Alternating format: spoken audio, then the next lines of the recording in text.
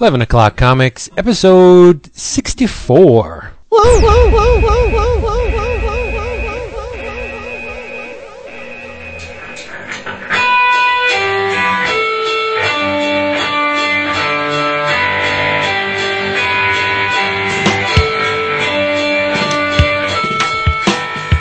Nice, strong yoo-hoo. Woohoo. I'm giddy tonight. Are you really? Is that giddy happy or giddy drunk? Well, one leading into the other, and we'll talk about it here. I have not looked forward to a week of comics like this in you're a really blowing it, long buddy. time. Oh. Well, no, They're not. that's all right. The music, you'll hear Chris talk about that, and we'll teach to it. You'll hear really Stevie. Awesome. The Nobody and of course Wednesday and the Art of Marco Giva. I mean, there's just so much stuff out this week that's just all. And it wasn't even like there wasn't a huge long list of what's shipping this week, but pretty much everybody that was selling something had something really strong. All the publishers. The Doug Monkey Green. Oh, Jesus! Did you see that? Well, I was talking with Christian tonight. He was signing at Challenger, so sweet. Yeah. And Oh my God! I can't even find the words to describe how nice Green Lantern looked. No, not for nothing. They could have resurrected Coletta from the dead, and I think it would have been a much nicer palate cleanser after the past couple months on Green Lantern. Oh, stop! Wow. That's the only negative you'll hear from me tonight. We can go forward now. Hey, everybody! Guess what time it is? It's 11 o'clock comics, and I am Vince B. I'm Vince B. And the Vince B with nothing witty to say after my name. That's right. I'm Christopher Naisman, and as Vince said, it's 11 o'clock comics, not 11:05 comics. Jason. Ooh, nut shot. I'm David Price, and I'm in a good mood, and I hope to keep it that way. Amen. And I'm Jermaine Jackson, and I'm sad. Oh, jeez. We're all sad, but no. No, don't you be speaking for me. I know. You are not Jermaine Jackson. You are Jason Wood. Those of us that are sad. Those of us that have a soul are sad. How about that? Farrah Fawcett got screwed in that whole deal. That's Oh, all. you're not kidding. So did Ed McMahon. Yeah, it was and Carl Malden. Yeah, it was a bad week. And Steve McNair. You shut your whore mouth while Billy Mays is speaking. Billy Mays. Oh. You hear about that today, Wood? About the McNair thing? Oh yeah. Yeah. Murder was the case that she gave me. Yeah. And his 20-year-old mistress shot him. Yeah. And really? Because he was stepping out on her, by the way. Yeah. The beard. Billy Mays to throw in a 3-for-1. You know, say 3 die, we're just throwing in 3. Dude, all Very I know nice. is if you're going to step out, don't step out on your step out, because look what happens. Yeah, word. Yeah. So someone's going to be making a song about that soon. Shit has a way of boomeranging. So yeah, let's get into it. Unless we can't get into it because we didn't do the business. And the business is this episode of 11 O'Clock Comics is sponsored by DCBS, Discount Comic Book Service, where you can get your favorite comics and assorted fandom items at huge, colossal discounts delivered straight to your door by, come on. A uniformed gentleman. No, uniform custodian of the United Parcel Service. That's dcbservice.com. Huge discounts. 35, 40, 50, sometimes 75% off. They're good people, and it's a good service. It's the best service, actually.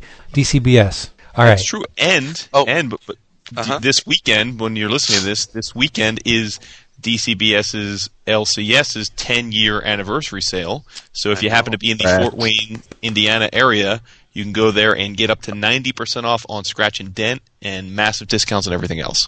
I'm living the comic fan's dream this weekend. You're going to be there? I get to spend 7 hours in a car with not just John Suntress, but yes, Mike Norton too. Oh Lord! we're driving to Fort Wayne, and yeah, we're gonna be at the DCBS sale. So I'm looking forward to reaping the benefits of 90% off trades and 10-cent back issues and $5 T-shirts. And I'll send you my list. Hey, can all three of you fit in your Prius? Doesn't it have a sunroof for nice. Dude, Norton's driving, and he's got like one of those like Hummer limo things. Damn, DC exclusive, right? No wonder Price Comics are going up to $3.99. There you go. Norton rides in style. Come on, he doesn't screw around. It's probably the only car big enough to hold him. Word to your mother. And it's really. But anyway, I was going to say, even with the gas split 3 ways, if you're going to do that, you're still making out good because it's 90% off. That's nuts. We're gonna have a good time. I may even take the recorder and do a supplemental road trip episode. I mean, God, we're gonna be in the car for 7 hours that day, so might as well. Yeah. And that'll be around comics. We'll get at least like 5 or 10 minutes of usable stuff out of that. So, if you give it to me, I'll use it all. See, that's how I roll. Yeah. Drink roll call, Chris.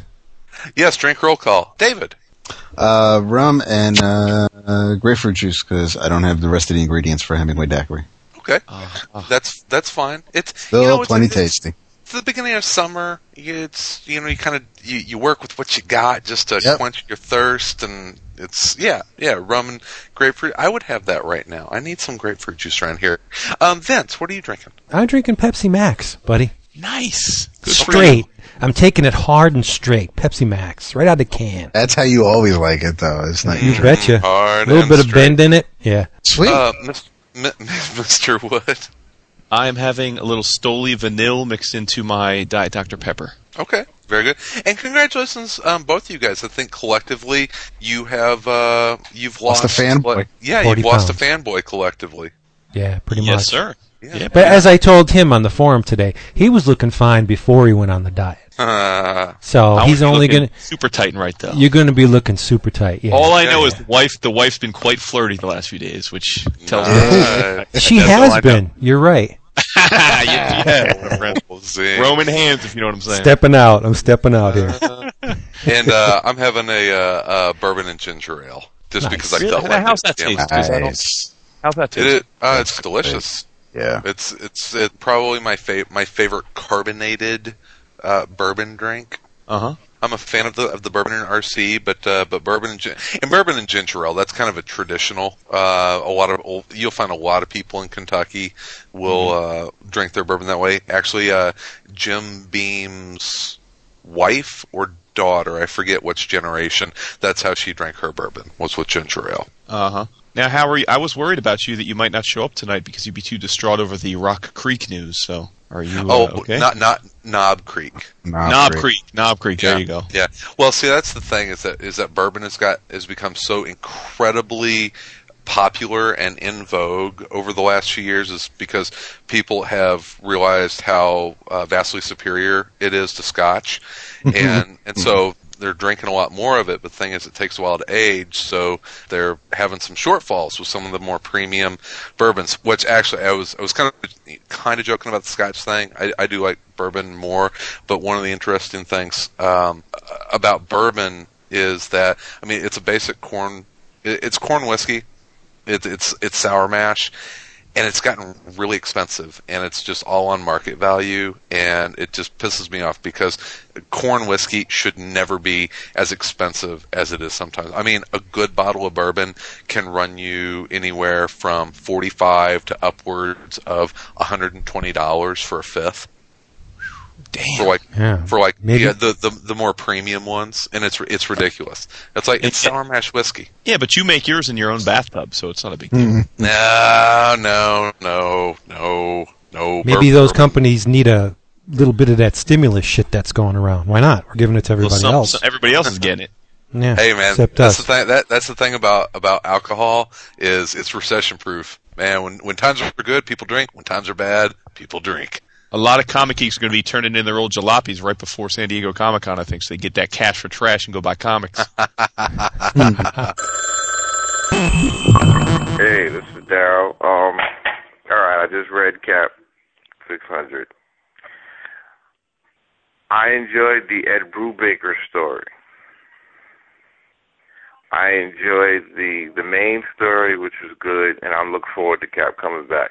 I enjoyed the Roger Stern story that dealt with Bernadine, and it gave a little bit of back when I was collecting Cat, when he was living like an artist and his identity was secret and all that. I enjoyed that. I didn't need the Stan Lee story. I didn't need the Alex Ross little story, which is the origin that I've heard 1,500 times. I didn't need all that to make me have to pay $5 for a comic when I could have I would have rather paid $3 and got the main story, because that's really what I wanted. But to get the story, you have no choice. You have to pay the crazy price, the overprice. Why doesn't Marvel give you a choice? Fill it up with the stories, all that back matter, people that want that, charge them that $5, $6, and put out a book where it's just 22 pages and it's $3. Why not give us a choice? See what happens. Let the people decide if they want a book full of stories, a whole bunch of other stories, or just the main story. That's all I'm saying. I mean, comics are not cheap to be doing stuff like that, especially when you want the story. You want to know what's going to happen with Cat. So that's all I'm saying. But whatever. Later. Hey, it's Darryl again. And I want to say it's sad that we're going to lose Captain Britain and MI-13. And I really think that book got lost. We lost that book because of the raise in price. Because when people have to choose between whether I'm going to get the Dark Reign books, which all of Bendis books that are main Dark Reign, all of them shits are $4.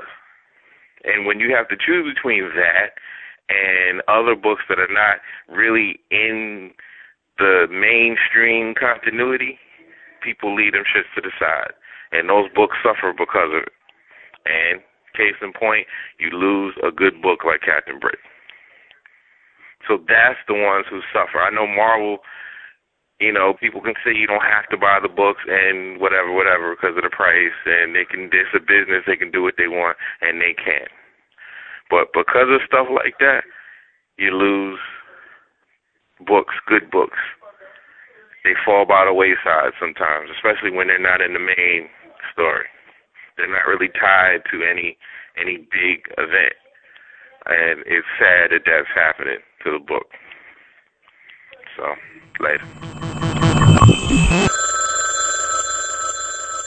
Speaking of, let's talk about some comics. Yeah, before we get into the topic that we're obviously going to talk about this week, I just want to say one thing. I know it was overshadowed by that other thing that came out today, but in the Amazing Spider-Man Annual number 36, it was so cool to see Pat Olliffe and Andy Lanning draw Spider-Man again. And I know Olliffe's been doing the Spider-Girl stuff for, a while, but this story is really cool, and you have to read it because Mr. Guggenheim lays the groundwork for the triumphant return of someone we haven't seen in a long time. I know who it is. That's all I'm going to say. Magneto! No, it was very, very nice to see Mr. Olliffe on Amazing Proper again. And or Lanning, as Vince too. likes to say, Magneto. Yeah, Magneto. Magneto. Don't you be going there. Let me see here. Actually, Marvel had comics that came out today? Yeah, not too many. Holy shit, I bought, no, seriously, this is weird. I didn't even notice this leaving. I bought exactly one Marvel comic today, and that was the Stand. You didn't get Amazing Annual? Nah. Oh, nah. Chris. David, in about 3 weeks, he's going to be writing, talking to us about how did this guy come back? I didn't even see this coming. If you read it, you'd see it. Yeah. I may be in the minority. I know I'm in the minority. The American Sun storyline has really just bored the shit out of me. Oh, you are definitely in the minority. Oh, yes, my friend. People aren't even reading it. Love that storyline. No, I sat down to read it, and so it's like, I'm so not into anything that has to do with Norman Osborn right now, and I was just, I don't know. I'm going to sound like a curmudgeon, so I don't want to. Let's not even go there. I will pick up Spider-Man on the next story arc because American Son kind of lost me. I wasn't digging it. Wow, I think American Son's going to be the fulcrum that drives the stories for a couple of months. All right, I'll come back in 2-3 months then. That's cool. Ooh, I don't know, buddy. The beauty of comics, fellas, there's so many great ones. If something's not working for you, you've got to read it. Can we talk about the awesomeness that came out this week? Obviously, Chris is talking about Wednesday Comics. Hell yeah! After about 3 minutes with this thing, I said to myself, Jeff Johns can knock it out of the park with Blackest Night, and Captain America can come back, and it could be one of the greatest Captain America stories ever told. With the publication of this first issue, DC has clinched the spotlight for the entire year. For me. In my opinion, too. Yeah. It's not just an average everyday issue of something that came out. It's a sea change in publishing. It really is.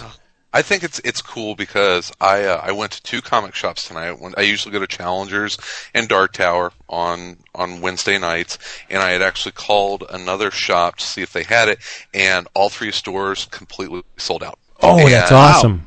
And what I'm hearing is that they're getting people coming in off the street that saw it in USA Today that are picking them up, and I think it was under-ordered by a lot of shops. Oh, yeah. Yeah, definitely. I think that people really wanted to check it out. Now, I'm hoping that DC overprinted the shit out of these because Mark at Dark Tower already said that he said he was ordering 17 more copies, and I looked at him, I was like, dude, I would order double that because I got a feeling this is going to be an eBay item in the next week. I got a gut feeling about that. But what I think is interesting is I think that stores may over-order for issue 2 because my fear is that a lot of people are going to pick this up out of curiosity, and then you're either going to have people that won't come back that just aren't regular comic book readers, and then the other part of it is I think a lot of comic book fans are going to look at the paper quality of this, and they're going to not understand that this isn't terrible paper. No, it's not terrible paper. And I don't want to get into a paper debate, but I think a lot of people are going to get the wrong impression by thinking that this is no more than just like normal newspaper stock, which it certainly is very similar to. But I think that the paper is going to scare some people off, unfortunately. Yeah. No, you're right, Chris. It's not bad paper. I love the fact that it's uncoated, so the glare is not an issue. But one of the things I like best about it is, if you notice, it's slightly wider, about an eighth of an inch. It's slightly wider than a standard size comic, so it's not going to fit in a regular bag. Maybe a Silver Age or, like Jason said, a magazine bag. But that defeats the whole purpose, I think, of this thing. You don't want to put it in a bag. You want to manhandle it and reread it and love it and hold it tight. And then later on, you can buy the collected edition. See, that's another smart thing. Printed on this paper, which I think is the same paper that they use for the Kirby archive things, like the Fourth World a little bit. What about the Vertigo trades? I shall do a side-by-side comparison. I think the paper in the, it's actually pretty darn close. Yeah, it has a nice little tooth to it, and it obviously holds the color very well from what we see. But it should not be treated with kid gloves because it's a manly publication. For those who don't know, it's roughly a standard size comic folded out to 14 by 20.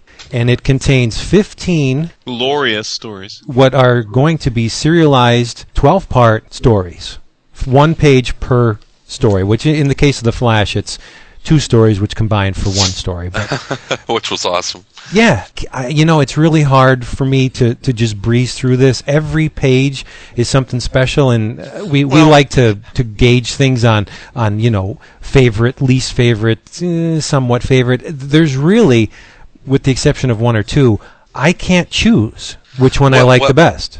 What I love about it is that it really does capture the feeling of sitting back with the Sunday comic strips, with your Sunday comic pages. Which those are all strips and not big, beautiful, massive single page story, but it's still that idea of I'm gonna get a chunk of this story. It's so different from how we've been trained to read comics now, which is in either 22-page chunks or to spread out over 2460, 100 and whatever pages, 130 pages for a story.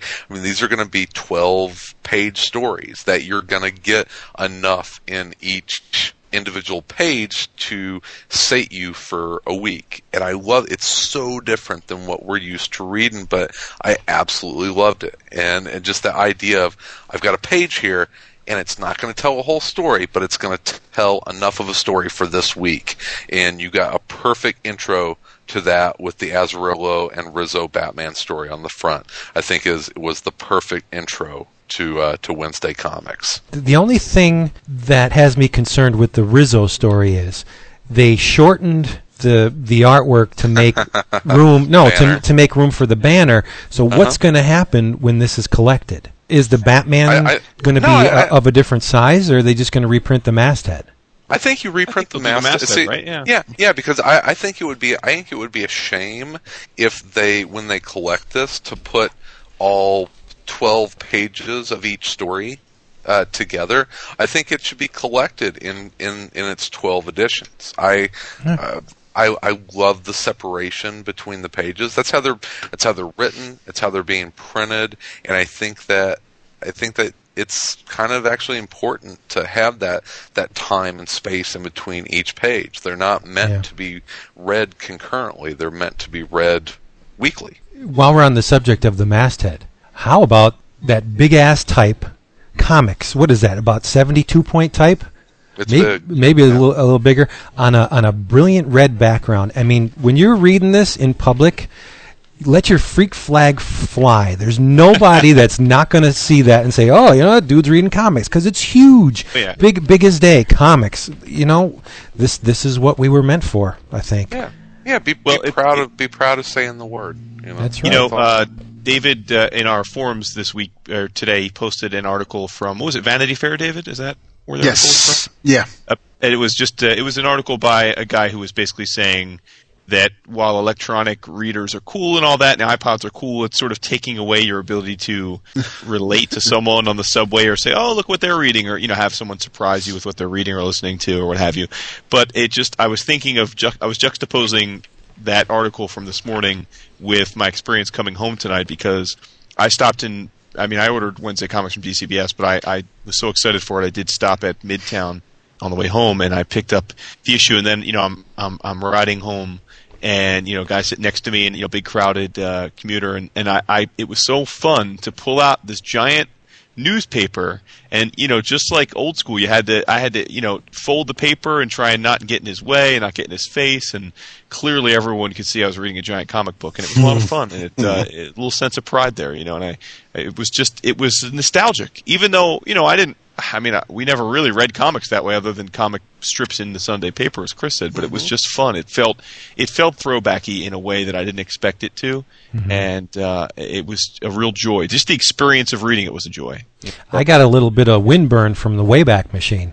Do you know what reading this made me feel? And this is going to date me, but any of you ever read the Monster Times? No. In the early 70s, it was a bi-weekly. And I think at one point it was bi-weekly newspaper devoted to fantasy and science fiction, comics, movies. Do a Google search for the Monster Times. I felt like I was on the back porch again, reading the Monster Times with my hands and my arms falling asleep from holding the damn thing up over my head. It was a good feeling. It was a really good feeling. Awesome. Yeah, because you don't just flip this open and hold it in one hand. I mean, it is old school newspaper. What was your favorite, Vince? You got a favorite page? Here you go. If there were one page in this that you could buy the original art for, what would it be? Yikes, that's a really tough question, because if I don't go with Ryan Sook, people will be like, what the hell? But I have to say, And this is no slight against the prodigious talent the guy has displayed on his covers for Exiles for Marvel. I have to say, Dave Bullock shocked the shit out of me with that Dead Man page. It was nice. Hey, was your Dead Man page? No, not the Dead Man page. Was your Elongated Man page? Not Elongated Man. Damn, Metamorpho. Was your Metamorpho page slightly out of registration? No, nor was mine. Although I've heard other people say that, Chris. I was thinking it was almost intentional because that happens in newspapers, which is cool. I actually kind of liked it because that happens in newspapers. So, but I'm sorry. Go ahead. Dead Man, which was awesome. We've seen his artwork. He has displayed ginormous talent, but this Dead Man page is. The mark of greatness is right before my eyes on this page. This Dave Bullock is going places. It's like Alex Toth filtered through Darwin Cook and Jose. Right, it looked a lot like Darwin Cook, I thought. Yeah, and Jose Munoz from Joe's Bar. It's an amazing, exceptional page. But again, you could say that about most of these pages. Yeah, I was going to say you're going to laugh because of my history here. I loved the Metamorpho page. Oh yeah. I mean, that Allred stuff was gorgeous. I loved definitely a Silver Age feel to that. Mm-hmm. Love the Demon and Catwoman, which was what was it, Stelfreeze, right? Mm-hmm. And you're right, Vince. The Dead Man, crazy. But I think my favorite actually was Quinones, Joe Quinones on Green Lantern. I loved that throwback cartoony look. I loved it. That had. They're definitely going with the kitsch lounge feel with that, which I thought was awesome. There's even, it's definitely a lot of New Frontier going on in that one. That's what they're going for. They even say New Frontier in it, and that's the era that they're going for. So yeah, I really love that feel. It's one of the reasons I love Hawaiian Dick. I just love that 1950s lounge atmosphere is awesome. Is that the one that you would buy? I'd probably buy the Metamorpho. Okay. The Allred. But that would be pretty damn expensive, so I'll say.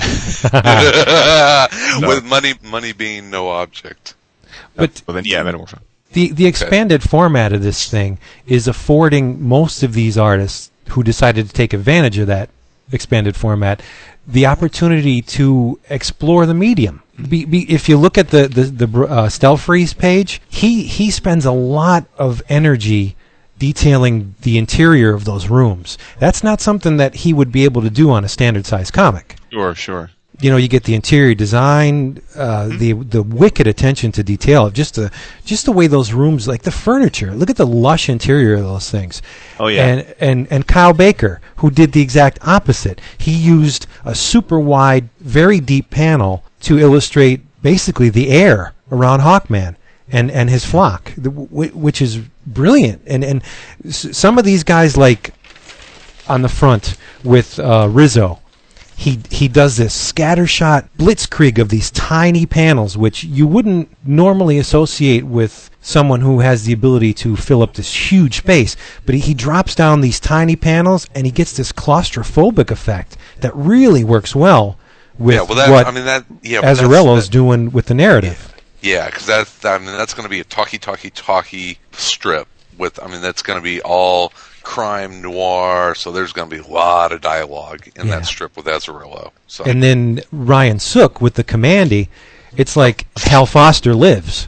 Yeah, that's Prince Valiant. It looks like a Prince Valiant page, and this wide panorama of Commandy's post Great Disaster Earth. It's just gorgeous stuff, and it follows directly after the Batman story. So it's like this really intense claustrophobic beginning to it, and then you get to this really beautiful, widescreen panoramic strip. It's gorgeous. It's almost cheerful, which is not something you associate with Commandy's world, but just the way the sun is setting behind the homage to Jack's first double-page spread in Commandy, and the way the light's filtering through, which art by Ryan Sook does it. He did the coloring too on this, right? Because it just says story Dave Gibbons, art Ryan Sook. So the way he pulled the setting sun between those two collapsed building. That's really sweet. It's a stunning page. Hey, 11 O'Clock Comics guys. This is Adam, Darth Willis on the forums. Just calling to let y'all know what I've been up to. I live close to Knoxville, Tennessee, and they had a small convention down there called Adventure Con this past weekend. So I went down there, and they had a huge trade paperback sale, 50% off of everything. So I picked up Jack of Fables, volumes 3, 4, and 5, Dynamo 5, volume 1, the second trade of Grant Morrison's JLA run, and I'm a huge Star Wars fan, so I picked up a couple of Star Wars trades. I also met a pretty interesting artist down there. His name is John Tyler Christopher, and he's with Studio Revolver, which is the same studio that George Janty and Dexter Vines and several other artists are with. And he does some pretty good work. He said he's going to be working on some upcoming Witchblade covers. So Vince, big Witchblade fan, I think you'll like his stuff. He showed me his process, what he does, and it's he uses pencils, and then he inks and colors everything digitally. He didn't have any original art for sale. I'd probably bought it, but I did buy a print that he had of Zatanna, and it was really cool, and I got that. And I'm going to probably post something on the forum for his website, and it's pretty awesome. That's about all I had to say. Keep up the good work. I'll keep listening. See ya. Hey guys, this is Adam again, Darth Willis on the forums. I forgot to mention I got the first Deadpool trade, the Secret Invasion story, and with the rest of the trades that I got from Adventure Con. And I read it, the first thing I read when I got back, and it was awesome, really good. I'm probably going to get the rest of the series in trade. I read a couple of the Star Wars books I got, and the rest is Regina. So I'll talk to you guys later. Bye. I love the body, the body little bits in the Metamorpho story. Oh, double entendres all over the place. It was great, right? I mean, when he says she could never resist a giant clam. I mean, that's freaking. Yeah, and she's hoping for a pearl necklace. She's always hoping for a giant pearl necklace. I mean, what woman doesn't? Neil Gaiman, you dirty little boy. But, I mean, we do have to sprinkle our praise with a little bit of constructive criticism, I think, and this is just because it's surrounded by superlative work. Mm-hmm. I think Amanda Conner kind of dropped the ball. I totally agree. There were two I thought that stood out for, and again, I think were they not surrounded by exquisite, exceptional art, it may not have been as apparent, but I think the Amanda Conner Supergirl and the Teen Titans. Totally agree. I thought those two, it was like, which one of these things doesn't belong here? I thought those two were fine comic book art, but they didn't seem like true works of love like the other pages did. Right. Now, I mean, she has the unfortunate positioning in the magazine being next to Paul Pope. I think Jack Kirby would have a hard time pulling off, pulling the spotlight away from Paul Pope. And then the Sean Galloway is positioned directly opposite from Mike Allred. Another tough act to follow. But the Teen Titans page is very nice, but it just it doesn't mesh well with a lot of the other things in here. It's of a different tone. It's manga-esque, which is not a slight. It's very well done, but it just seems to be lacking something, that spark that the other pages have. And the same thing with the Amanda Conner. It's drawn really well, but it's the rest of the strips in this edition are not the typical output we're used to. Even, like, I was going to say this when you mentioned Brian Stelfreeze, I think this is a high watermark for him, This is some of the absolute best Stelfreeze work I've ever seen. Wow. Really. And Joe Kubert, who has done stunning work in the past, one of the greatest comic artists ever, pulls off a massive page. It's the epitome of power.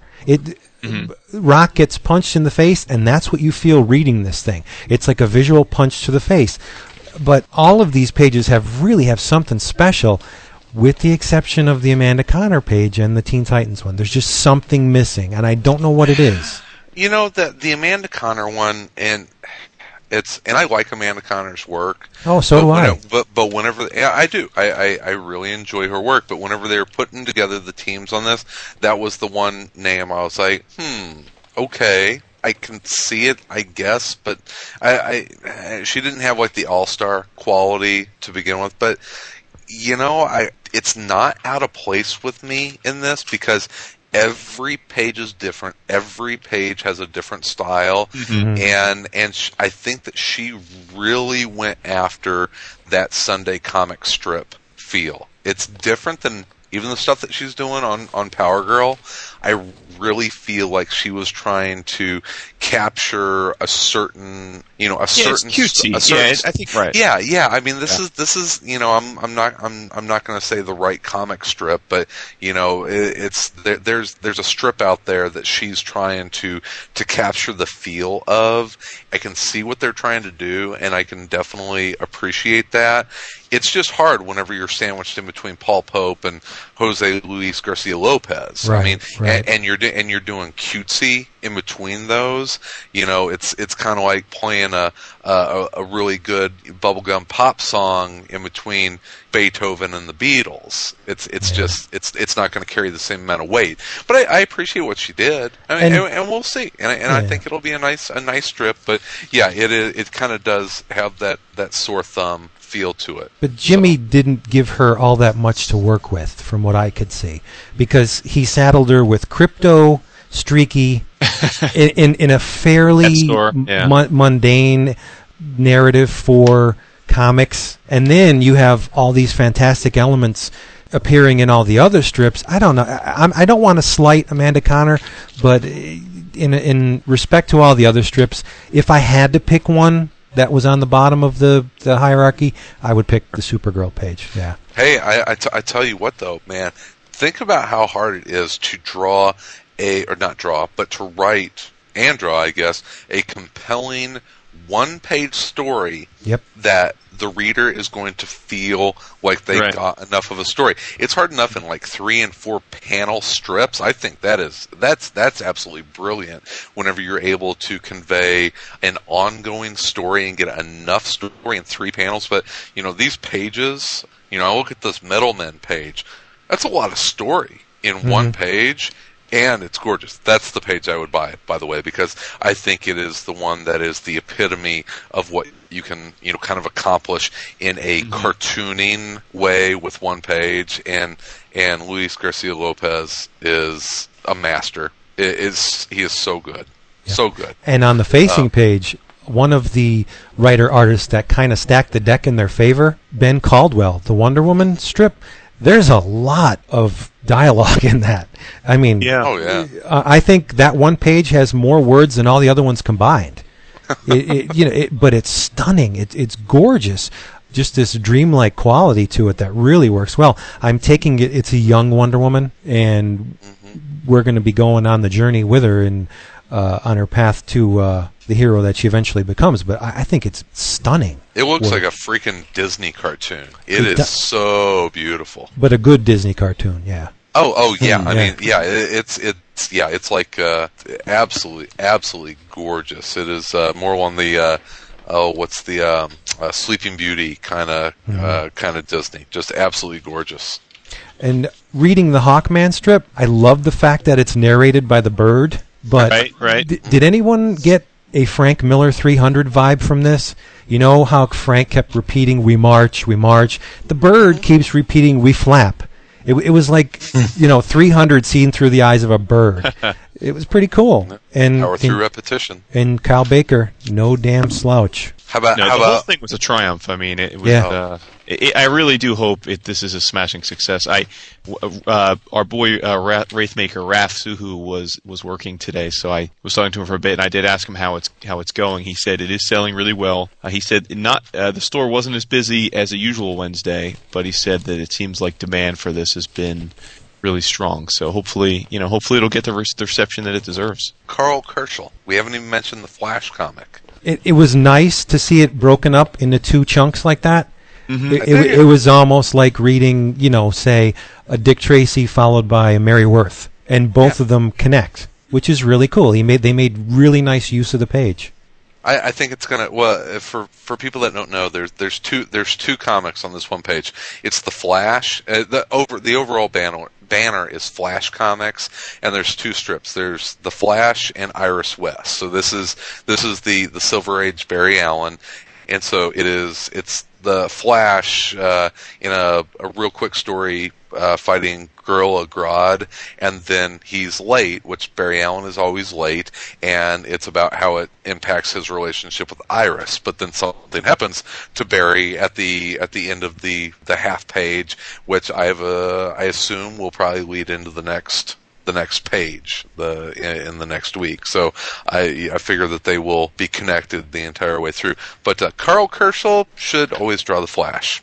But did you notice Forever. there's a not so subtle stylistic change between the 2 strips? The Flash is very clean and streamlined, and the Iris West, they use a lot of dot pattern, and there's bigger panels and less of them, and more reliance on shadows. So it's the same art team, but different colorist, I believe. Well, I don't know, because McCaig is listed at the top in the overall banner, and then in the Iris West comic, it's Kerschel and Fletcher. Mm-hmm. So, you know what? I will go to Gutter Zombie tomorrow, gutterzombie.com. That is a great site for colorists that is run by Dave McCaig, and I will ask him if he colored that.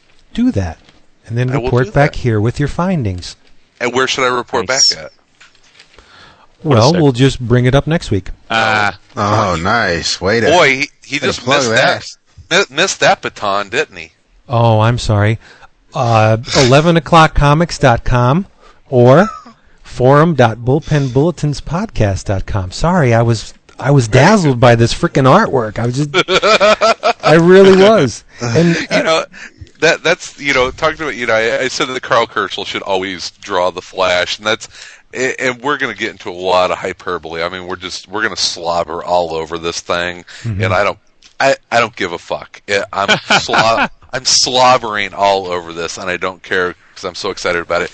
But every time I flip a page, it's like, oh man, that dude should always draw Dead Man. Oh, yep, that guy Allred should just do Metamorpho for like the rest of his life, and you just keep flipping all the way through here, and it is these absolute masters of the medium. And if Azzarello and Risso did every Batman comic from here on out, I'd be happy. I know that's not true, but that's the feeling that you get. It's like, oh man, they just paired these creative teams and totally worked to their strengths in each single page, and it just works so well. So it's really cool. I've been looking forward to this for 8 months ago they announced it, and it made my Wednesday. And I still have a couple of them to read, so I'm going to try and sit down and really spend some time with it later. But I would say issue 1 of Wednesday Comics is an absolute success in my opinion.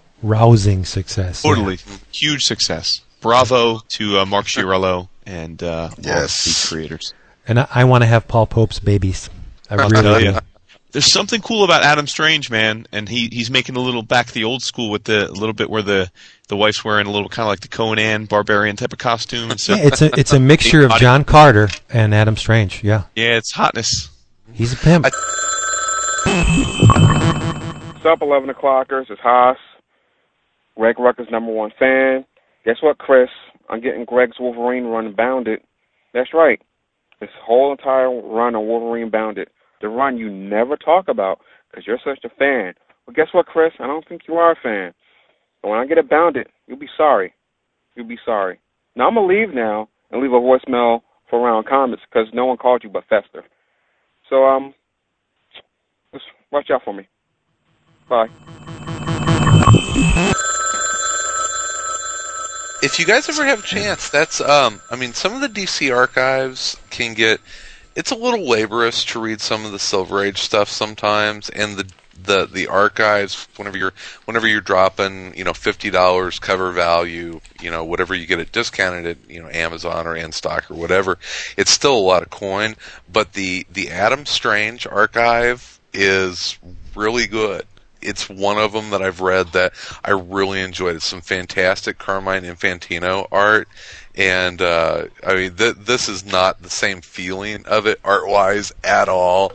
But those are some wild, crazy-ass stories because they really are, kind of a, Conan meets Buck Rogers kind of thing. It's the Adam Strange stuff is really cool. There was more than one Adam Strange archive, wasn't there? I think there's been several. I've got the first one. Me too. And it's really good. I've come to have a greater appreciation for Carmine Infantino over the years. Mm-hmm. And over the last couple of years, and that's people associate him with the Flash, but he did Strange Tales for a long time, didn't he, Vince? I am not the biggest, the most knowledgeable person on Carmine Infantino because, like Frank Robbins back in the day, I hated Carmine stuff. Hated it. Yeah. Flash looked all droopy and rubbery and but it was Star Wars. The monthly Star Wars comic that made me love Carmine Infantino. Mm-hmm. David, wasn't there, you had posted, there was a really good Infantino interview. Yes. The final Carmine Infantino interview, courtesy of, I believe it's New York Graphic. It's on the forum. It is labeled just that, the final Carmine Infantino interview. Why do they call that the final Carmine Infantino interview? I want to say probably because he's not. He hasn't passed. Yeah. Is he sick?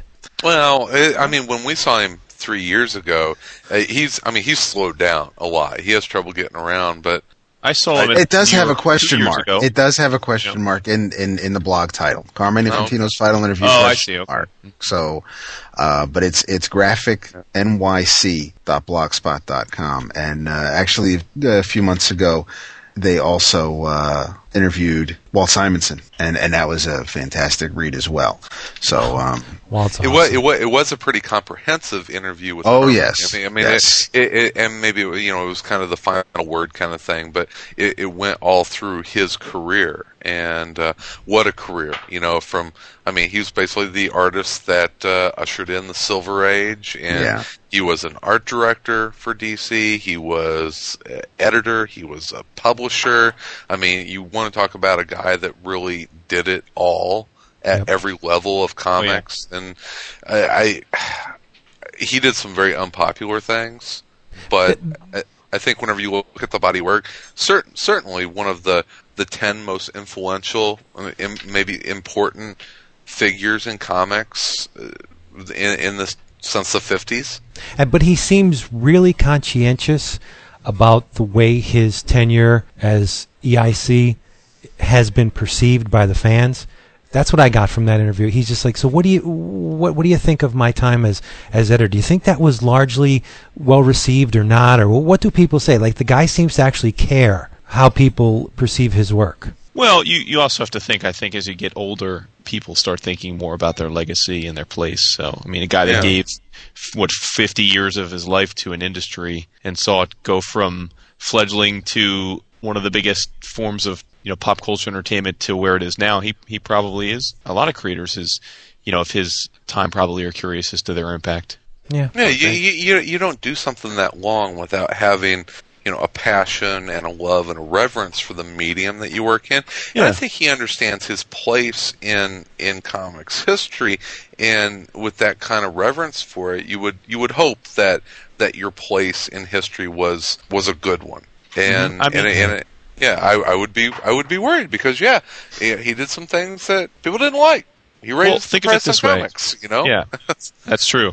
Vince, there's a word of warning, Joe. Vince, wouldn't you be upset if people didn't remember when all is said and done, your place in revolutionizing glory hole sex. I mean, wouldn't some? No, see. To be honest, no. If I did do that, revolutionizing glory hole sex, and no one remembered, I probably wouldn't be ticked off at all. If everyone forgets after I'm dead and gone that we had a fairly popular podcast and we put a lot of time and energy into it, that would not bother me at all. I don't worry about stuff like that. I thought you were going to say if people remember after I'm gone that we had a fairly popular glory hole, then it'll be all good. It's all about the angle of the dangle. Angle of the dangle. That's right. Can I? You don't ask, you just do. Can I mention another sellout? What's this now? Whenever I went to Dark Tower tonight and I went up to the counter, I said, "Where's my Wednesday comics?" And Mark said, "We are sold out." And I was like, "No, where is my Wednesday comics?" And he's like, "Oh, let me see if I can find one for you." And I was like, "You're damn right." And I said, "Where is my copy of The Nobody?" And he said, "Right there." Shit. And I said, "Is this the only one you ordered?" And he said, "No, I ordered 10, and that is the last one." So, nice. Yeah. So, Jeff. So Dark Tower sold 10 copies of The Nobody today, which came out, and that is, of course, done by our good buddy Jeff Lemire, and it is very pretty. How does it look? It looks good? I have not read it, didn't have time, and it's one of those that I really want to sit down and spend, a few hours with, and, it's killing me. A nice, pot of coffee and just sit down and really enjoy it. It looks absolutely gorgeous. It's a two-tone book. It's it's black and white with the blue tones to it. Much like if you've seen some of the Parker previews. As I was just going to say. Stuff. Yep, it is a little bit different than Essex County. Not, it's Jeff Lemire stuff, and you get some of the same looks and some of the character designs, but it's definitely has a dark tone to it. He experiments with some panels in there. It's gorgeous. It's Jeff Lemire, so if you've read Essex County, you have a good idea what you're going to get. And the packaging, I will say that Vertigo did an absolutely beautiful job on it, from the dust jacket to the actual binding to it. The paper stock is fantastic, and it's $19.99. I can't tell you what a value that is, even in comparison to some of the other hardcovers that are out there. From just the quality standpoint of this, for $20, this is kind of a steal. These days, $20 for a hardcover is way cheap. Yeah, we've been seeing a lot higher than that. And what I'm telling you is that it's not just a hardcover that's $20. It's a hardcover that has had a lot of attention to detail and the quality, from binding to paper stock to everything about it is quality, and it's absolutely beautiful on the interior. So kudos, Jeff Lemire. I know we've all been looking forward to this, and it was a payoff on the first glance. I'll take a read at it this weekend. I got 7 hours in a car coming up, so I'm sure I'll be able to maybe get through it this weekend. So this is the one instance beautiful. Where the delayed shipping really stings, because now I have to wait till the end of the month to get my hands on that. And it's a 5 Wednesday month, isn't it? I think so. But I was going to say, that one color treatment is becoming really popular again. Yep. And at first glance, it looks like, it's really easy to do one color. How hard can it be?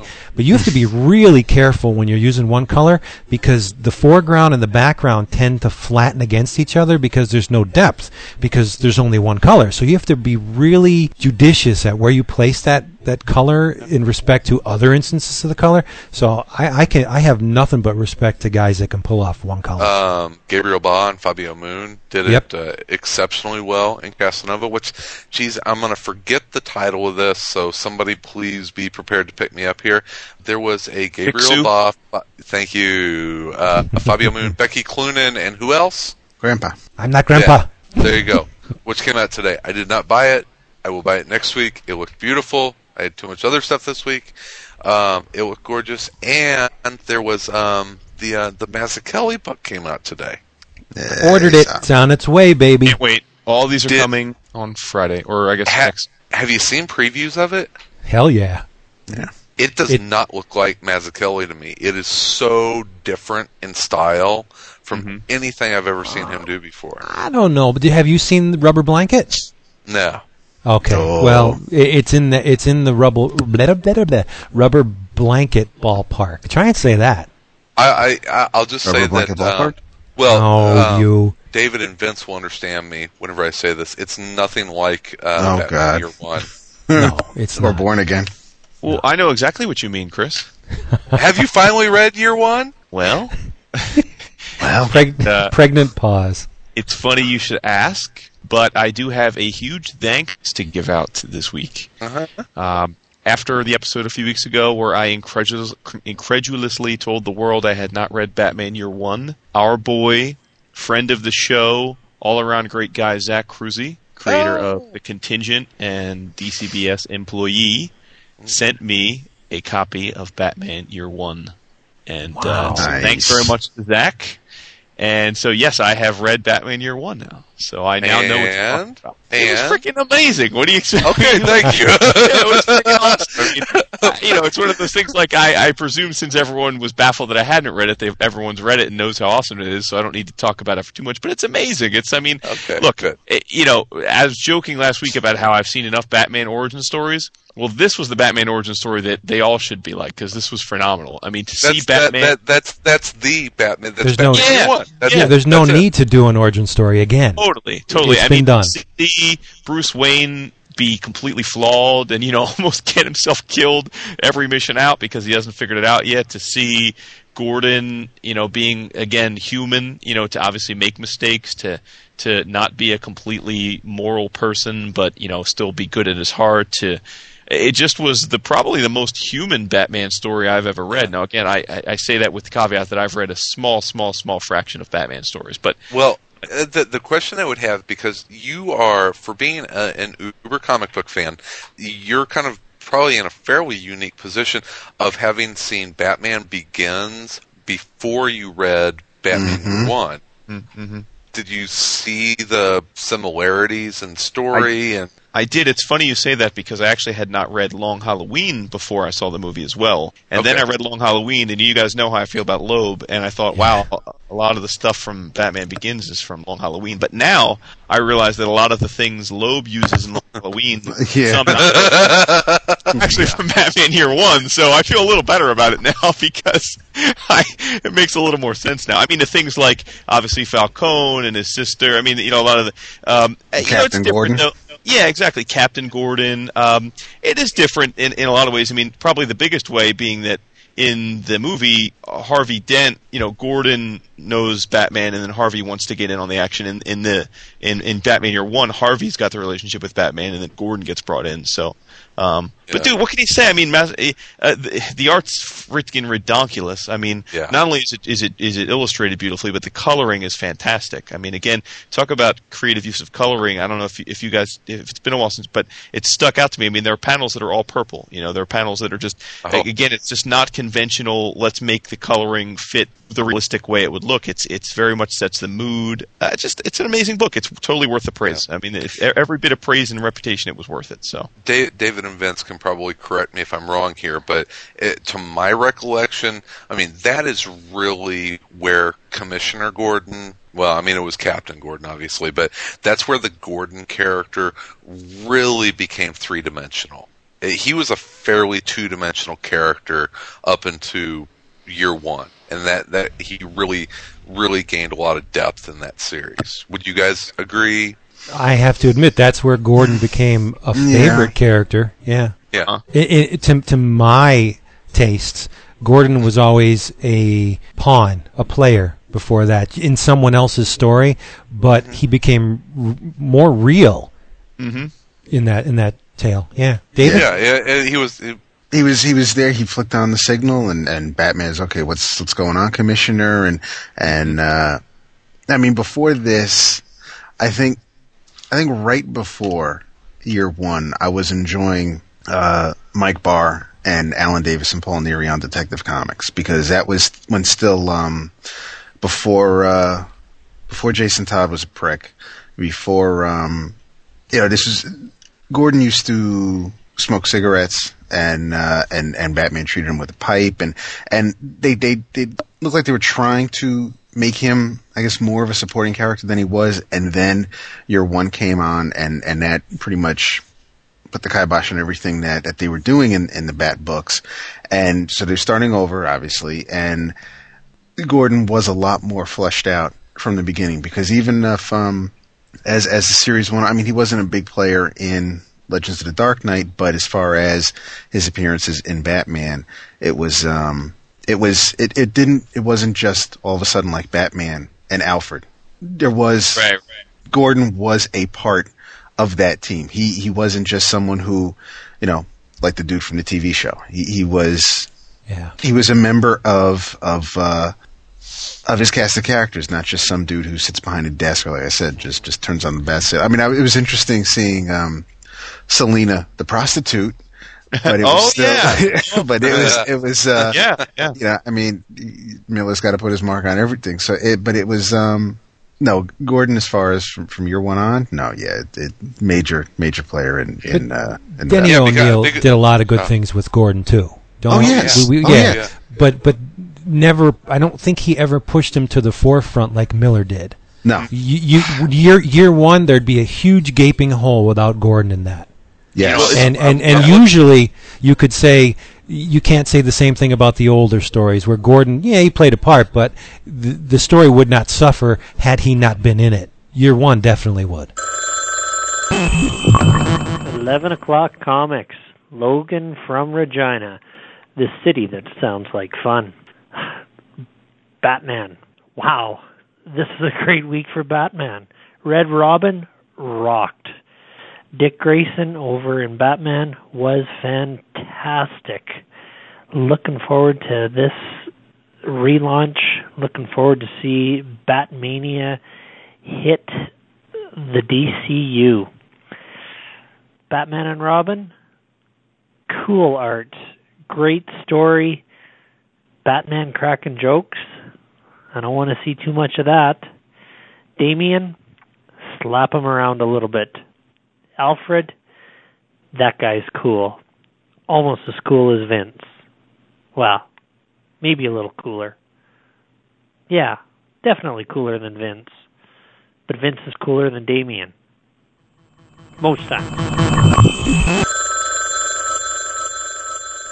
Yeah, yes. I'm looking through it right now, and it is, I mean, it's almost even page to page that this is a Jim Gordon story as much as it is a Batman or Bruce Wayne story. I agree. This was really a Gotham story, which was the cool part of it. I mean, it was, and I love that. And the other thing is that it did create so many layers for these characters. Because again, for me, Gordon has, other than the movies, Gordon has pretty much been, as you said, let's light the light, and let's, he's sort of the symbol for justice. He's he always struck me as the lone pure source of justice in Gotham, which clearly is probably was not a fair characterization of him.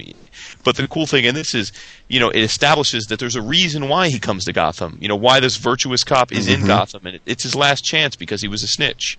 And my dad was a cop, and right or wrong, obviously a guy that rats out someone else to IA is going to be viewed as a snitch, whether it was justified or not. So it makes sense, that he's there and he's conflicted because he's got a wife and a baby, and it's did he make a mistake going there? And then the coolest part is when he fights back. The dudes beat him down. To try and his get him partner. That was awesome. And then he gaffles his partner. He gives him a thump down. It's badass. I mean, and you could even see he's even saying when he first meets the guy that he's watching him rough up the informant because he's like he makes some comment about I'm just following this away because he's memorizing the guy's fighting techniques so that if he has to take him down, he knows how. And then sure enough, a little while later, he gives his giant partner the beatdown. It's great stuff. Cool. Now let me ask you guys. What I want to ask you though is there anything else like shortly after that run? Did either I don't again in my ignorance here. I don't think Miller. There's nothing else that compares to it. I mean, is there a compares to it? Oh, Killing Joke. If they followed up. Yeah, I mean, kind of everything since then. It's trying to live up to it.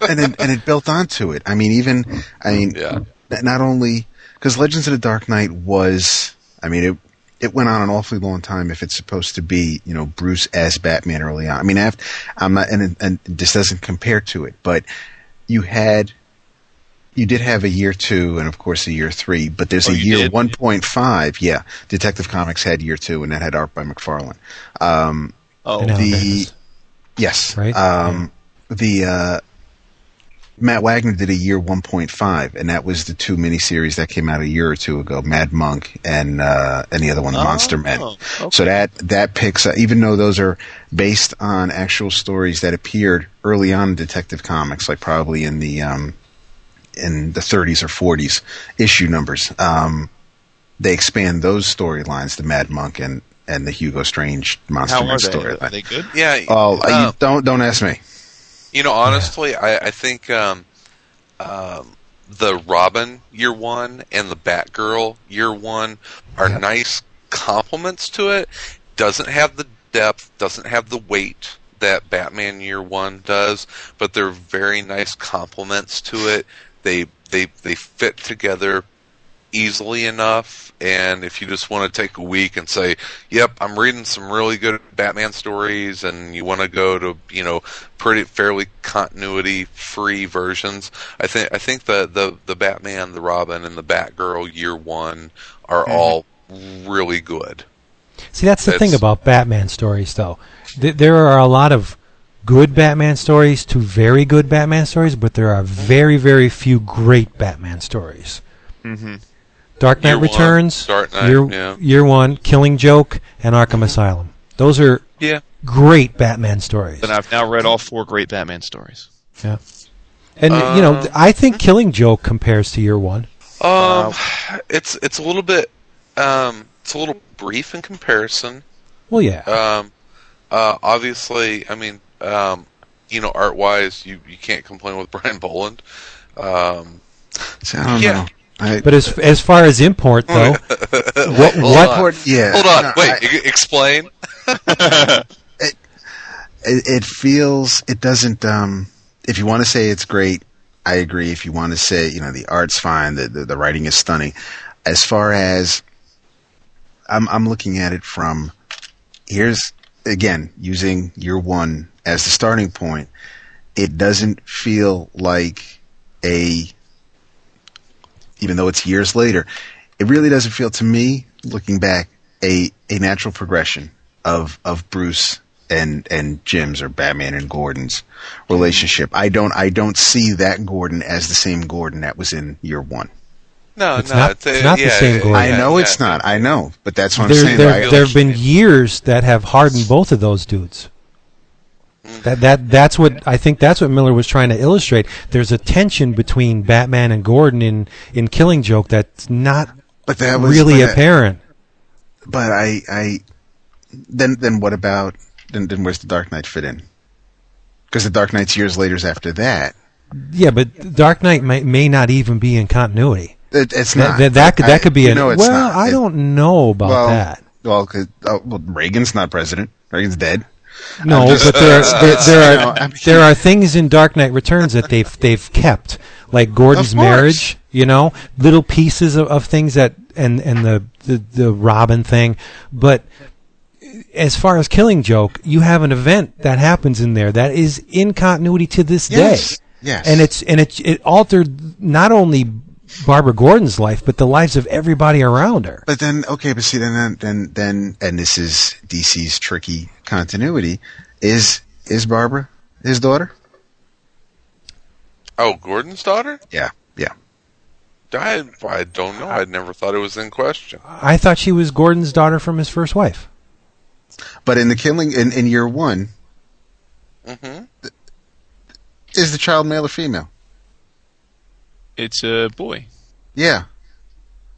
Yeah. And so where does Barbara come in? Who knows? I don't know. I was going to say, does this boy, is he around at all ever? Or is this the only time we see him? Part of me wants to say his son died. Oh, ouch.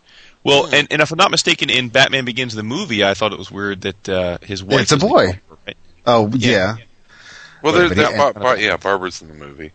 A bigger Batman story, which I really enjoyed a lot. It's more of a modern one, and it's 1, 2, 3, 4, 5, 6.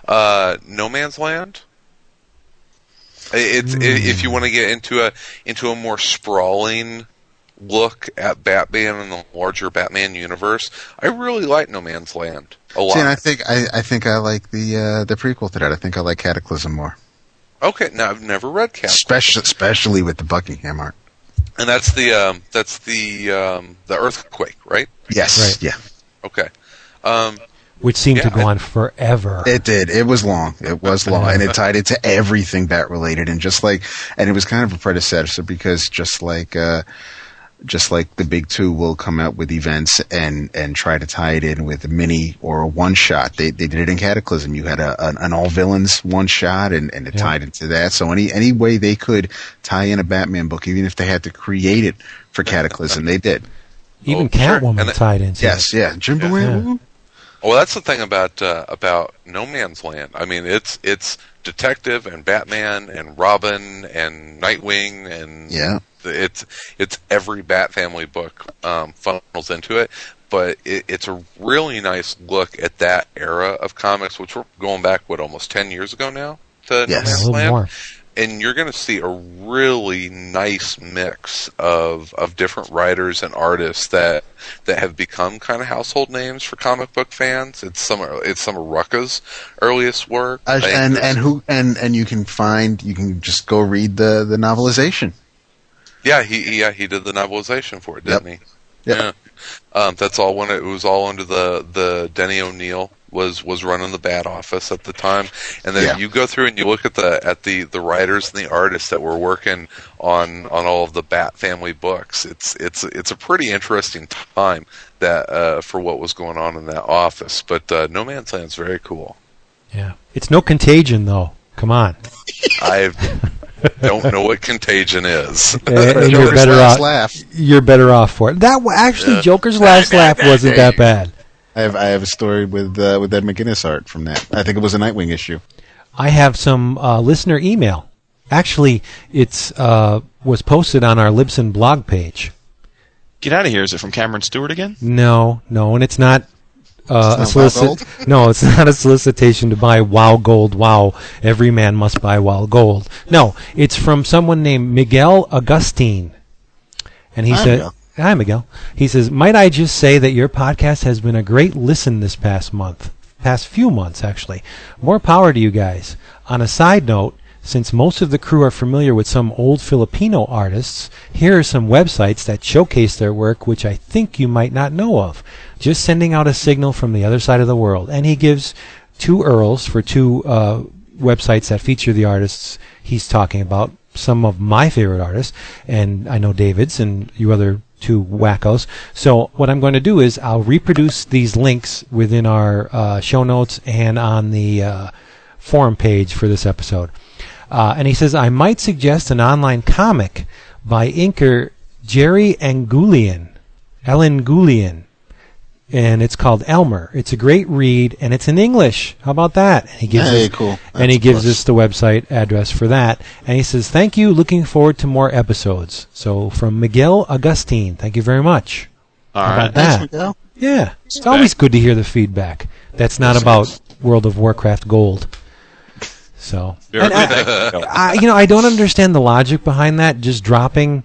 Do they think that someone who is actually considering reading feedback on a podcast is going to be, wow, I can get World of Warcraft Gold really cheap here?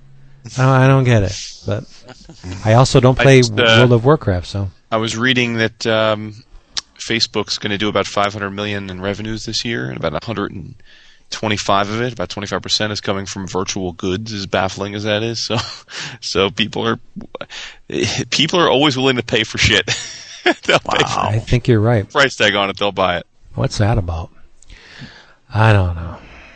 So I read some. I'm just going to touch upon this briefly because if we went in depth in this, it would be redundant considering Chris and company touched upon this. But this weekend, I read a mound of Swamp Thing. Cool. A huge amount. I read the Saga of the Swamp Thing, Book 1, and I also read the DC Comics Classics Library, Roots of the Swamp Thing. Mm-hmm. And I just have to say that it's amazing how much of the original series Alan Moore has changed in hindsight with one simple tweak of the origin story. One tiny little tweak, and everything that came before has changed. Interesting. Yep. Have you ever read Alan Moore's Swamp Thing? No. I've not read any Swamp Thing. Never one title of it. Although, well, really, so you don't follow our suggestions on our own comics. I see. I do. In fact, okay. Dude. In fact, no. That's fine. No. Listen, I listened intently to the book of the month, and I was all set to order it and follow along. And this is a nitpick. And it's our sponsor, so I don't want to nitpick too much, but I sure wish that In-Stock Trades took PayPal. That's all I'll say. Hey guys, it's Nathan again. I've been mainly a Marvel guy for the last 10 years or so, and I started recently reading other comics, and just about 2 weeks ago I started getting back into DC again. Well, I took everyone's advice, and I started reading Superman books. And I got to say that World of New Krypton is fantastic. Some of the best comics I've read so far this year. And also, I'm really enjoying Flash Rebirth as well. And that's all. So thanks a lot. Thanks for the advice. Deuces. In short, Len Wein and Bernie Wrightson set up Alec Holland as this botanist, biologist, scientist who is researching a biorestorative formula which would grow plant life in areas hitherto unable to grow plants. Like in the middle of the desert, it would be a lush tropical paradise able to grow food for starving people. So he has this altruistic slant in trying to serve mankind, but there's a bunch of nasties out there that want this formula, and they sabotage the lab. A couple sticks of dynamite blow up. Holland is roughly 18 inches away from this, and he is now on fire, runs into the swamp, and because the biorestorative formula mixed with all the plant life in the swamp, he became the Swamp Thing. But Alan Moore typically did a tiny little tweak. When the bomb went off, Alec Holland died. Mm-hmm. And Swamp Thing has been his whole existence is nothing more than a plant that thought he was a man. The consciousness of Alec Holland seeped into the plant life, and the plant thought that he was a man, or at one time was a man. But Alec Holland died. So everything that came before is cast into doubt. Like there's a lot of instances in the original Swamp Thing that are really funny when you think about it now, because say in the issue with the Patchwork Man, Swamp Thing's so worried about himself being strangled. The Frankensteinish monster has his hands around Swamp Thing's throat and he's squeezing, and Swamp Thing's like, "Oh, I can't breathe." He didn't need to breathe. He was a plant.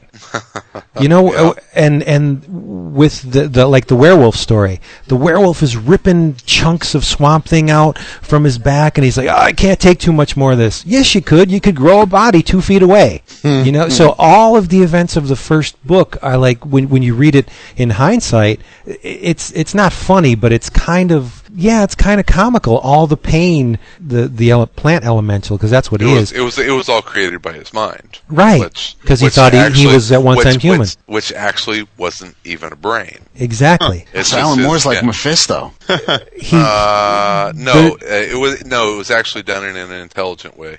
He's no Garth Ennis, though. But I think, and this is just me being my bias, because we all have these familiar travel destinations that we like to go to every once in a while, where the landscape is comfortable and we've been there a bunch of times and we know what to expect.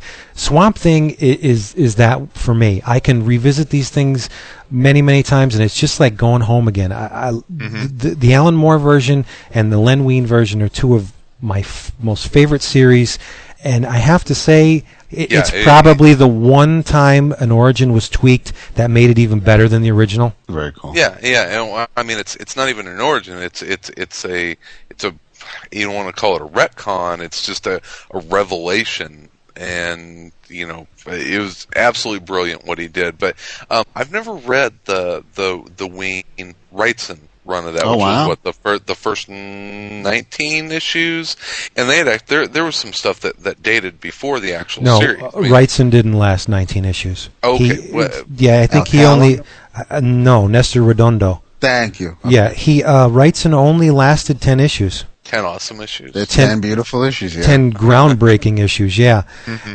And it's funny. One of the things that we had kind of mentioned whenever we did our book club on it was that you can tell that Steve Bissette really loved drawing Swamp Thing. Oh yeah, like really loved drawing Swamp Thing. Not so much the other characters. Did you know that he was royally pissed off when he had to draw the Justice League? He didn't want them in it. Oh, really? And neither did John Totalbin, from what Steve says on his blog. But and I don't think it was a decision by Alan Moore. You can kind of tell. Oh, come on. Steve's a master. Firestorm looks kind of fucked up. You know, that's one of those things, again. It's got a flaming head. You have Mazzucchelli and Miller on Batman Year One. A picture-perfect creative team. I think Totalbin, Bissette, and Alan Moore, I don't think there's many creative teams that were as perfectly matched as those guys. Oh, I absolutely. It's when we were talking about it, I said there are some my absolute favorite pages are in that book, and some other pages, and I'm just like, wow, okay, not so much. But I mean, the good definitely outweighs the bad on it. You can just see that they wanted to focus on Swamp Thing. It was about that character. It was about his condition. That's what they wanted to focus on, and yeah. You just tell that weren't real interested in having Firestorm in the book, or you know, Clark or anybody else. But, I think that was editorial at the time that kind of pushed Alan to use the Justice League to kind of tie the book a little bit into DC Universe continuity, which was weird considering they pulled it out of DC continuity not long after that. Not just pulled it out, absolutely forbade the two from connecting. After the Batman story, yeah. Well, what after?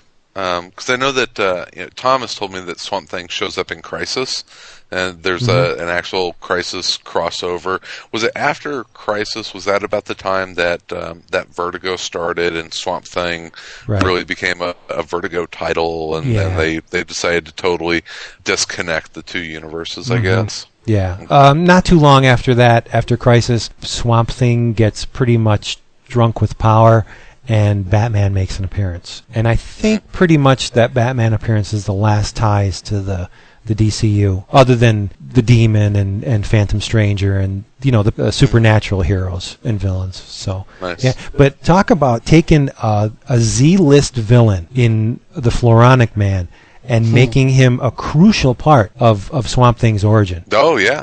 Without Woodrow? Ridiculous villain. Woodrow.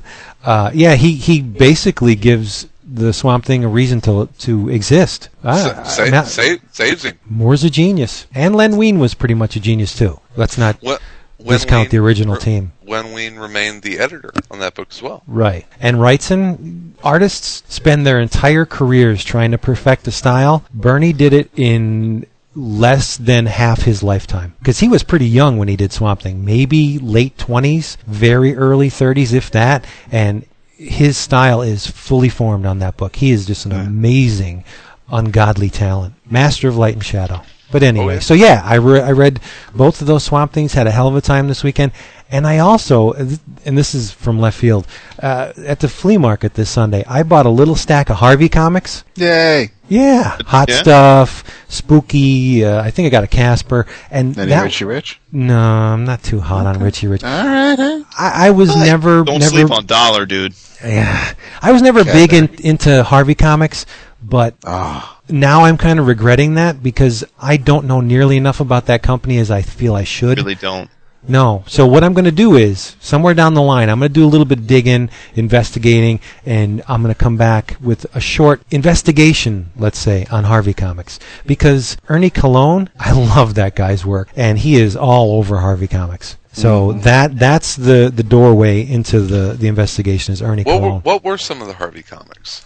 Jeez, Richie Rich, Hot Stuff, Spooky, Casper, Wendy. Yeah. What else? What was the name of the Ghost Brothers? Were they called the Ghost Brothers? Like the dudes that were always hounding Casper?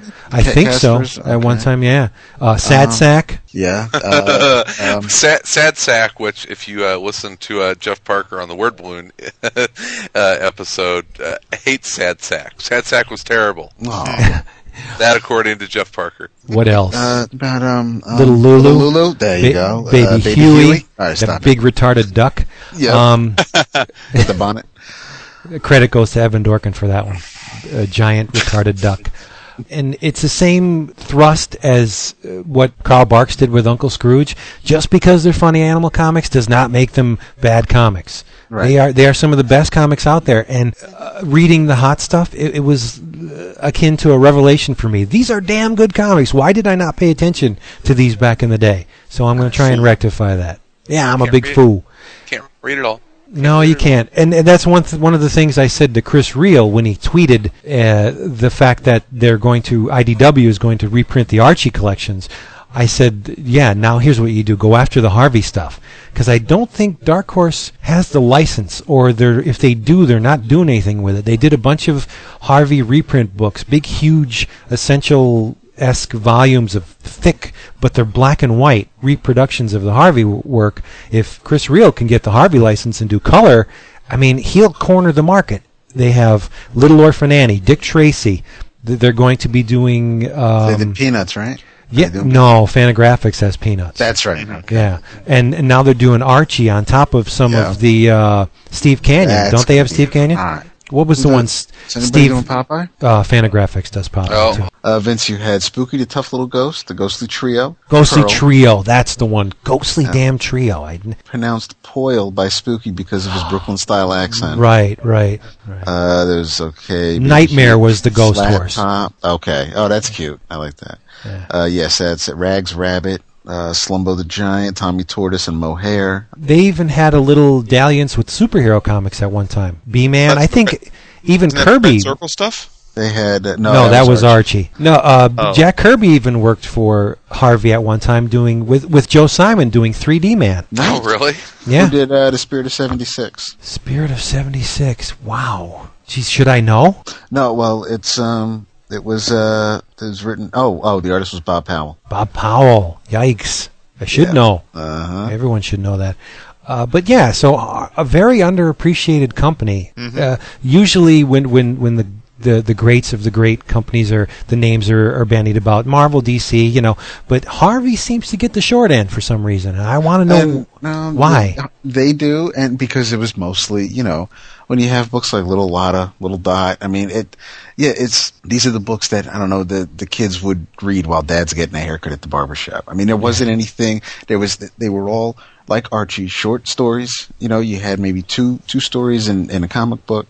More sometimes, yeah. Yeah, you had, it wasn't like, the art style was different.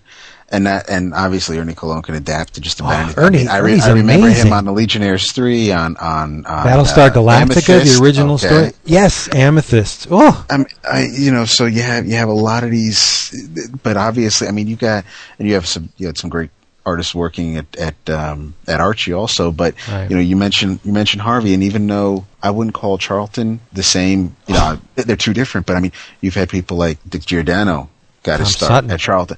John Byrne with Wheelie and the Chopper Bunch. Yep. Hot Wheels. Yep.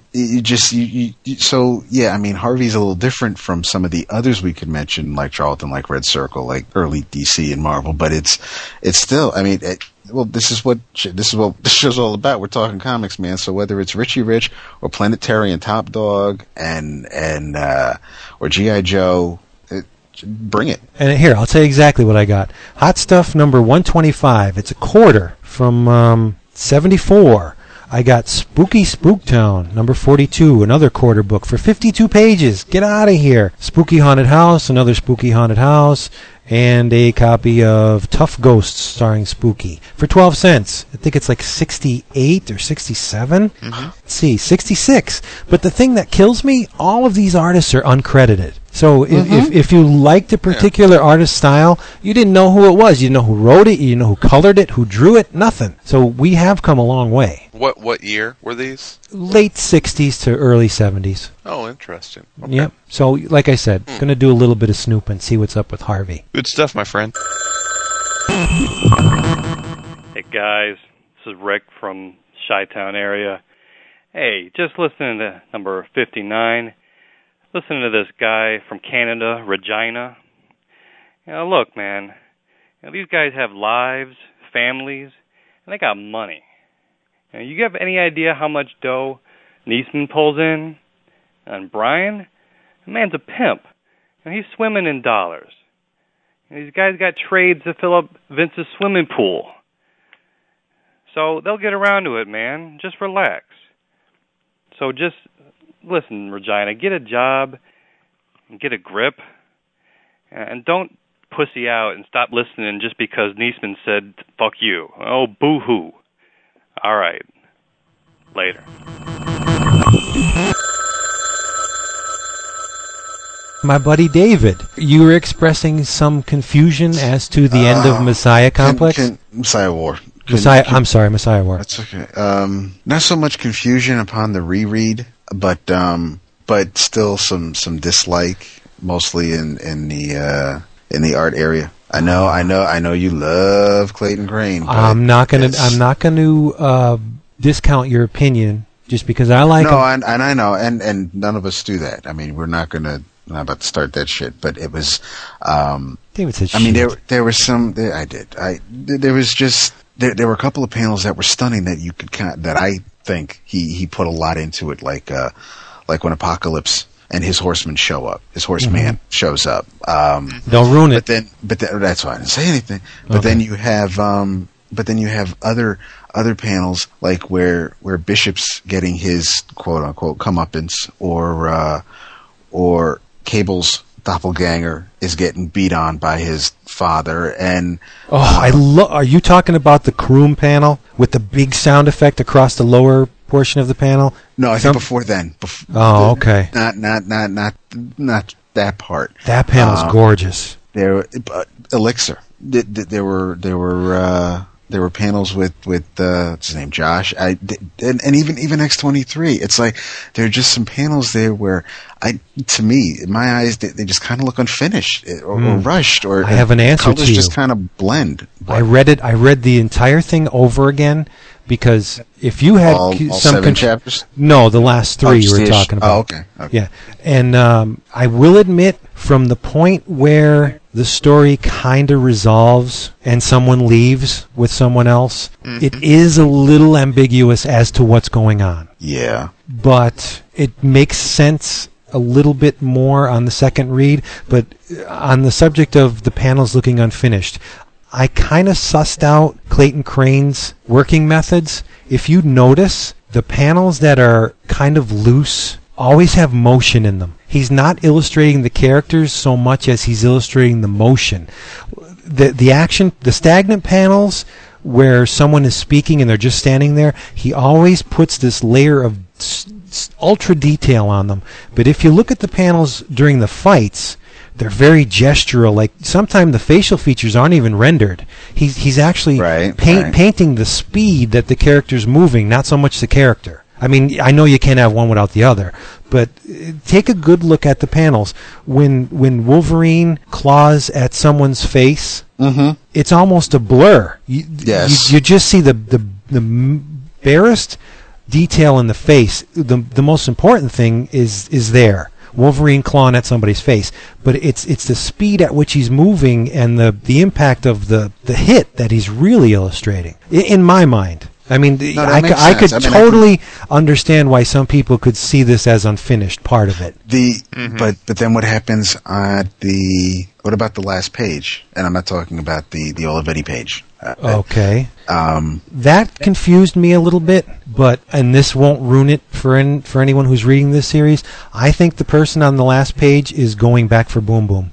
Yes, I do too. And when the team splits up, Wolverine has a team going to the UN and has a team going for Boom Boom. Right. And because they don't know what happens after they left, and that's fine. But it was still, it helps that you got to see the one character, and when they disappear, it does say present day. Mm-hmm. So Kyle and Yost and I know that this couldn't have been an easy storyline with these two artists that tend to do everything on their own, from pencils to colors and two singular visions. As you said early on. Yeah, that's what makes this series special. It's and Olivetti has gotten better on cable as the months have gone on. But you know what? I'm an Olivetti fan, and his work next to Clayton Crane's, because they juxtapose each issue next to the work of the other artist. Right. Olivetti's work next to Crain looks stiff. It looks stagnant. The backgrounds are lifeless. Yes, I'll say it looks stiff, absolutely, especially as you just explained with the motion and the way he tries to paint everything. But it just, I understand wanting to, and I think Quitely did this a little bit in the first, and especially in the second issue of Batman and Robin. But there are things that when there's a fight scene going on, it's going to be hectic. You're not supposed to follow the action, like the first Transformers movie. You don't know what robot was hitting who and what was going on. It was fast. It was kinetic. Yeah, I think that's kind of a fault of the filmmakers. But yeah, go ahead. I understand. But in a comic book where you can actually stop and look at what's going on in the panel, I shouldn't have to squint and imagine what the artist was trying to finish or supposed to finish art-wise, and it's just a big dark mess because, well, it's dark and you're not supposed to see what's going on. It at times, and I'm not accusing Crain of this. It's other artists in books that I've read. I kind of see some shortcuts, and I don't want to have to finish your work. I don't want to have to do the job. See, that's because you're basing your opinion on on what you know from other comic books. I don't think there's anybody illustrating comic books, mainstream comic books today, like Clayton Crain. He has a very unique approach where I agree with that. Picture the one scene where, well, I'll just say that it won't ruin it. Apocalypse is holding Hope, and he's blasting Bishop with something. And Hope is basically just a dab of blue and a dab of red and a little bit of facial features, the barest facial features. But isn't that all you need to know based on what you know from? The panel to the upper left is the book was like that throughout. But if there's actual panels where someone's just standing still and all that detail is in Warpath or Domino, then why is it when Eben is holding Hope that now all of a sudden I just get some of her face? Because it doesn't matter. Who else? It doesn't, because he gives you enough. Voices on first name basis with Apocalypse. Well, that's cool. We're tight. We go back. And Sabanur. He gives you enough visual information for your mind to tell you that's Apocalypse holding Hope. To go into it with exasperating detail is redundant. I'm not asking for exasperating detail, but I don't want two dots as a nose. I don't want no lips. I'm a fan. But I have to say, though, it's funny, though, David, that only because, not to bring up a sore spot, but you're definitely in the minority for people that didn't seem to mind Larry Stroman's triumphant comeback to comics. And to me, that he does all the things you're talking about right now. You look at those pages. There are characters where he literally just puts an ink splotch where the person's head's supposed to be because it's not a character that you're necessarily supposed to be focusing on, and to the point of it being grossly distracting to me. So I guess I'm just wondering if it's maybe something you're seeing with this particular artist because the style in and of itself isn't your cup of tea in the first place. Oh, if it's a character in the background, that's fine. But if Hope is the focus on this particular page or in this panel, that's a difference. Now, no, she's not. But it's Apocalypse is holding her. Apocalypse is in the panel, biggest day. I haven't read the lifetimes of Lucas Bishop yet, so I haven't seen Strowman since he. Are you going did to the X Factor issues eventually? It's not a priority. Yeah, same here. So same here. 25-cent bins. So so I haven't seen Strowman since X Factor, and we've heard that this was his first time back in ages, but Strowman, whether you like the art or not, I think it was consistent throughout the issue. well, whether you say I know it would stink. That's entirely and that's fine. But yeah, I don't agree with that. I kind of agree with David. I like Strowman's art, just for the record. But I'm sorry. But and have you seen his X Factor work though? I don't think you're that far along, are you? I've seen it. I think I have the hard. Is it in hardcover yet? Because I have all the X Factor hardcovers to date. So I don't think it is yet, but or X Factor. Maybe Yeah. Okay. Well, never mind. it just struck me as I don't. I mean, Crain did an Eddie Brock issue of Sensational Spider-Man, and I've seen. I didn't read the Ghost Rider minis he did with art. I know. So I mean, I know. It's my undoing or whatever. It's my. No, actually, it's not. No, it's not no, your. no, There's no problem with you. Whether it makes me a bad guy or it. Well, you're that without even reading. No, you don't. But no, I am. For lack of a better word, I'm a purist. And if someone is going to, I don't want to get into the whole, technology or using shortcuts or Google SketchUp or anything like that. Yes, I know it's hope that he's holding. I can make out images and I can associate figures and if I see a silhouette of somebody and it's got ears and I know it's Batman, or if it's got claws I know it's Wolverine. I can make those assumptions, but if Vince and Wood are fine with just an outline of a nose and red hair and I know that's Hope, okay, but I when I compare it to what else is in the issue, what the other work he did in that book, it's not cheap, but it seems like it's an easy way out. Okay, but why are you comparing it to other panels? I just want to flesh this out. This panel has absolutely nothing to do with all the panels that come before or after. It's a singular moment in time where the focus of the panel is not Apocalypse and Hope, but it's Bishop getting pelted by whatever the hell he shoots him with. So that's another thing. I don't, again, if when we start to use like lens flare filters and Photoshop tricks to show movement instead of speed lines, or the artist is using technology to do work that they used to do by hand, I feel cheated. I feel like they're not doing the work. The computer is. The technology is. Work smart, not hard. Okay, well, so Hollywood would have been awesome today. And if the whole book, if all his figures look like that throughout the entire issue, I probably wouldn't have had a problem with it. But when I compare it to Apocalypse just standing there and he looks stunning and they could make a poster out of that figure, and now here's Wolverine and you're really not going to see Wolverine because he's moving really fast. And okay, fine, I can get the movement and the motion, but it's like, I'm like you just said, work smart and here's 3 claws and now it's Wolverine and that's all you're going to see in this panel. Mm-hmm. Look, all I know is I think what needs to be said is we need Scott Eaton on Uncanny, and we need Ron Garney on X-Force. Scott Eaton on Cable. Fine, I'll take that too. And did you read the Cable Gulacy issue? Number 16. Yeah, not the best Gulacy. Yeah, I know. I flipped through it because I forgot that it came out, and I was going through the books from did it come out last week? Yes. And I because I finished Messiah of War, and then I saw that Cable was next, and I started flipping through it, and I'm like, okay, this is Gulacy, and all right, I'll get back to that. I'm like, well, I think it's better than his Nighthawk versus Hyperion mini with Guggenheim. Right, it is. But it's still not, and no one's going to go back, but it's not Shang-Chi. It's not Six from Sirius. It's not the Batman 2-parter that he did. That was gorgeous back in the 80s. But it's like I said, I never checked out his Catwoman work, so I don't know how to compare it to that. Right. It's not Clayton Crain. Whew. but when I'm sorry, in the Cable issue, and this is a nitpick because it just happens with crossovers.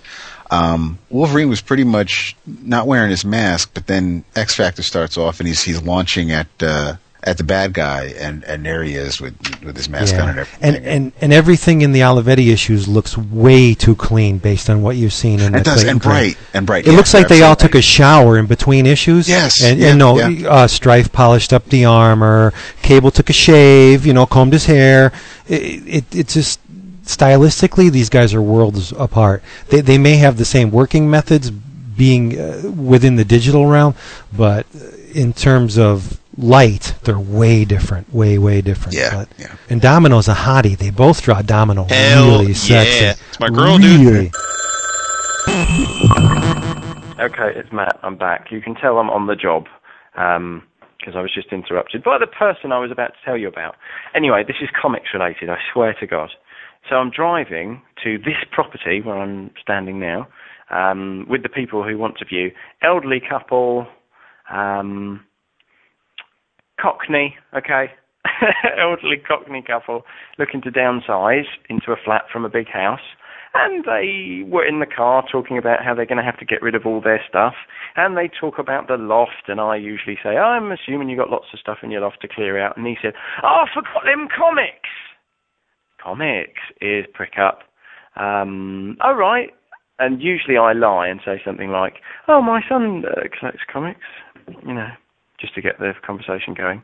At which point he whips around and says, we were going to give them to the charity shop. All right, what have you got there? Big box full of comics. My son is 38 and has been collecting comics since he was a little kid. We got loads. All right, like what? We've got Doctor Who comics. Fantastic, he's 38. Christopher Niesman, I'm calling you out. You need to email me and let me know what's going to be coming, and if you're interested. We've got Warlord comics, Commando, the Beano, the Dandy, some old Marvel stuff. Fantastic. I basically said, that's great. You're going to give them to a charity shop, are you? Yeah. Oh, right, okay. Well, rather than do that, I mean, my son's expressed an interest in sort of drawing, and he really likes all of those characters. And we'd love to give them to a good home rather than have them go to the charity shop. Fantastic. All right, that bloke at the beginning of 1985, going to give them all away. Mole Man's going to give them all away, and he, no bollocks to that. Have them. So anyway, I've got a big box of comics coming. Mr. Niesman, I have Doctor Who stuff on the way. I love old people's lofts. Awesome. They have clear outs, and there you go. So anyway, I'll keep you updated. If a big box of comics arrives, I will give you a call. There you go. There's my story. I should get back to the office now and remember that I'm supposed to be doing my job. Anyway, goodbye. Bye. All right, let's talk about something Chris can chime in on. Yo, Chris. I think Chris has left the building. Nah, he's still there. Hey. It's all right. It's all right. The Cardinal game is almost over. It was good. You got to watch an inning there. It's all. Well, I think we're towards the end anyway. So to continue the DC cast, I read Red Robin #1. Did you? Yeah, I did. I'm conflicted. I've heard a lot of different things. What'd you hear? It didn't do much for me, but I'm not a huge Robin fan, so. I've heard some guys say it was fantastic, and then other guys were like, "What?" I really liked the first issue. I did this, and I got to throw this on Renee's pile because she has Batman and Robin #1 that I wanted to read, and there's a scene from one of the issues of Amazing, an American Son that I needed to read because Peter goes and talks to somebody. But this issue is going to join the other two. It you didn't see it yet, Vince? I've seen it. Okay, you know who Ramon Box reminded me of in this issue? Who that? Tom Grummett. Yeah. Yeah, a lot, especially in the first double page spread. There was, I think, and Broken Record Time, Ramon needs an inker badly. If it weren't for some of the landmarks, if it weren't for some of the landmarks, Clayton Crain don't need no damn anchor. Clayton Crain in just video games. Lionel, you sure does. If it wasn't for any of the landmarks, I wouldn't tell that this story didn't take place anywhere other than Gotham. Nobody looks like, okay, so he's in Spain, or he's in Czechoslovakia, or he's in Paris, and nobody, the people that are in here. Well, it's not like people in Paris walk around wearing berets. I mean, why not? How are you supposed to know? Where's the striped shirt? It was pretty good about, saying Paris, at the beginning, or Barcelona. So Chris Claremont was writing this. So because I can tell it's Paris because the Eiffel Tower's in the background. No, there wasn't, it was a, I never felt lost as far as where it was. I didn't either because he told you where he was. Yeah. So what's your point? Yeah, exactly. So what do you there you go. Yeah, what's your point? I don't know. I'm just talking. There were no fucking mimes. I had no idea we were in Paris. Frogs everywhere. Sorry. No, don't be. What are you sorry about? So what about? I mean, this is Robin in the guise of Red Robin. Okay, what about the story was good? No, I mean he's on a mission. He kind of explains why he's doing what he's doing, where he's why he's wearing this costume. It flashes back. Just one flashback that wasn't real smooth, but it again lets you know that I think Yost has a pretty good handle on making Damien dick. Not that that's hard to do. It seems it shows Dick still not having really any control over the people that Batman easily was able to handle. I mean, so it is pretty. It does tie in. It's, okay. Yeah, it ties in. Like you find out. My nitpick on it again, and I don't have a lot of experience reading Robin comics by himself, but I guess, and I understand that. I don't understand though. The whole premise of that first issue is that he's so angry. The stuff he has to do, he doesn't feel he can do in the Robin costume because someone else is wearing a Robin costume. So he wants to distance himself from that identity. So he chooses fucking a character named Red Robin. Yeah. I mean, and again, we have to remember that character in and of itself isn't like it's got a big legacy in the mainstream DC universe. We saw it in Kingdom Come, unnamed. Yeah, the copyright's up, so right. Yeah. We saw it Countdown, which is a debacle that DC's pretty much trying to pretend ever happened. And other than that, there's really no history with Red Robin as having any significance. So couldn't they call him fucking? It's the Falcon or fucking Peregrine. I don't know, something. I mean, the owl. Something that's, think of it from the licensing standpoint. It's a cool outfit, and it's there. I think people have been very responsive to the actual outfit, the character, and so they see an opportunity maybe to turn it into a real licensed character. I fucking love the Red Robin look, and I love the idea of the character ever since Kingdom Come. So I've got no problem with that. I guess Tim's scars have healed since Batman died. Is that?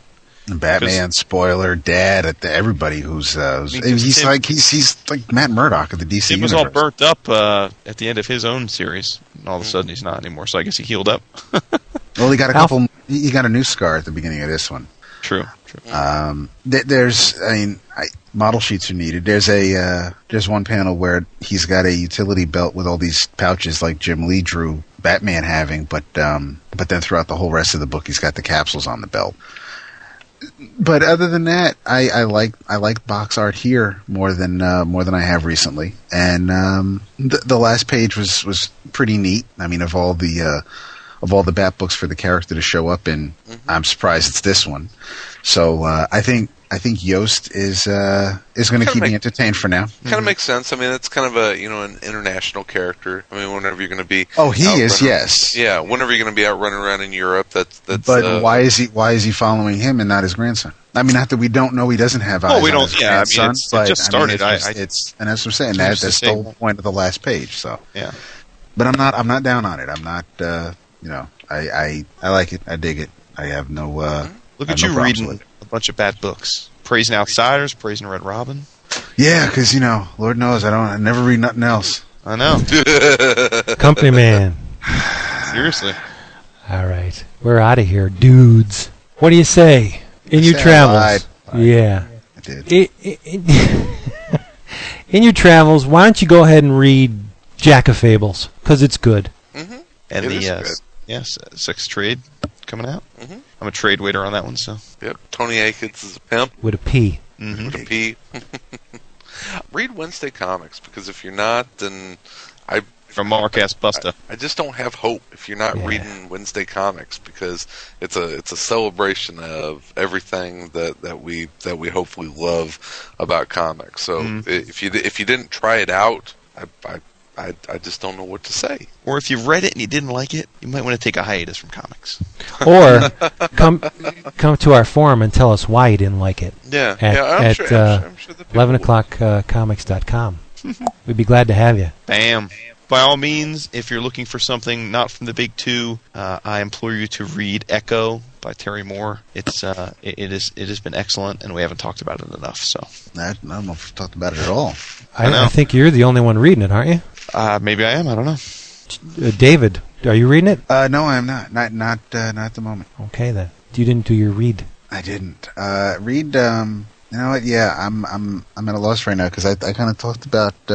I'm kind of out of a freaking loop. Read. I'll do a tried and true. Read Agents of Atlas. Oh, yeah, please do. Before they take it away. Yeah. All right. Yeah, definitely. Oh, real. You know what? I think Agents is going to be around for a while. I got it here, folks. I got a gut feeling on it. Seriously, funny. That was funny. You heard it? Yeah. After we talked to Parker, it just seems like there is a lot of. I think there's a lot of love for that book at Marvel, and I think they sound pretty dedicated to it. As it should be. Love for Captain Britain too. We'll see. But I hope you're right, because it's damn good. So thank you very much for listening to us, and thank you again to DCBS, Discount Comic Book Service. That's dcbservice.com. Thank you for sponsoring this episode. If you want to get your comic books at a significant discount, head on over to dcbservice.com and check it out. You will be very surprised at how cheaply you can get your books. Peace out. Yes. Sorry, folks. Bye-bye.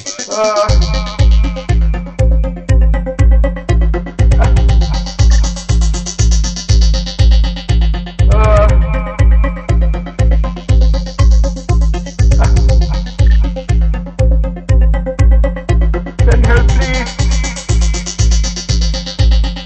Send help now. Send help, please. Send help now. I'm always hurt. I'm always hurt. I'm always hurt.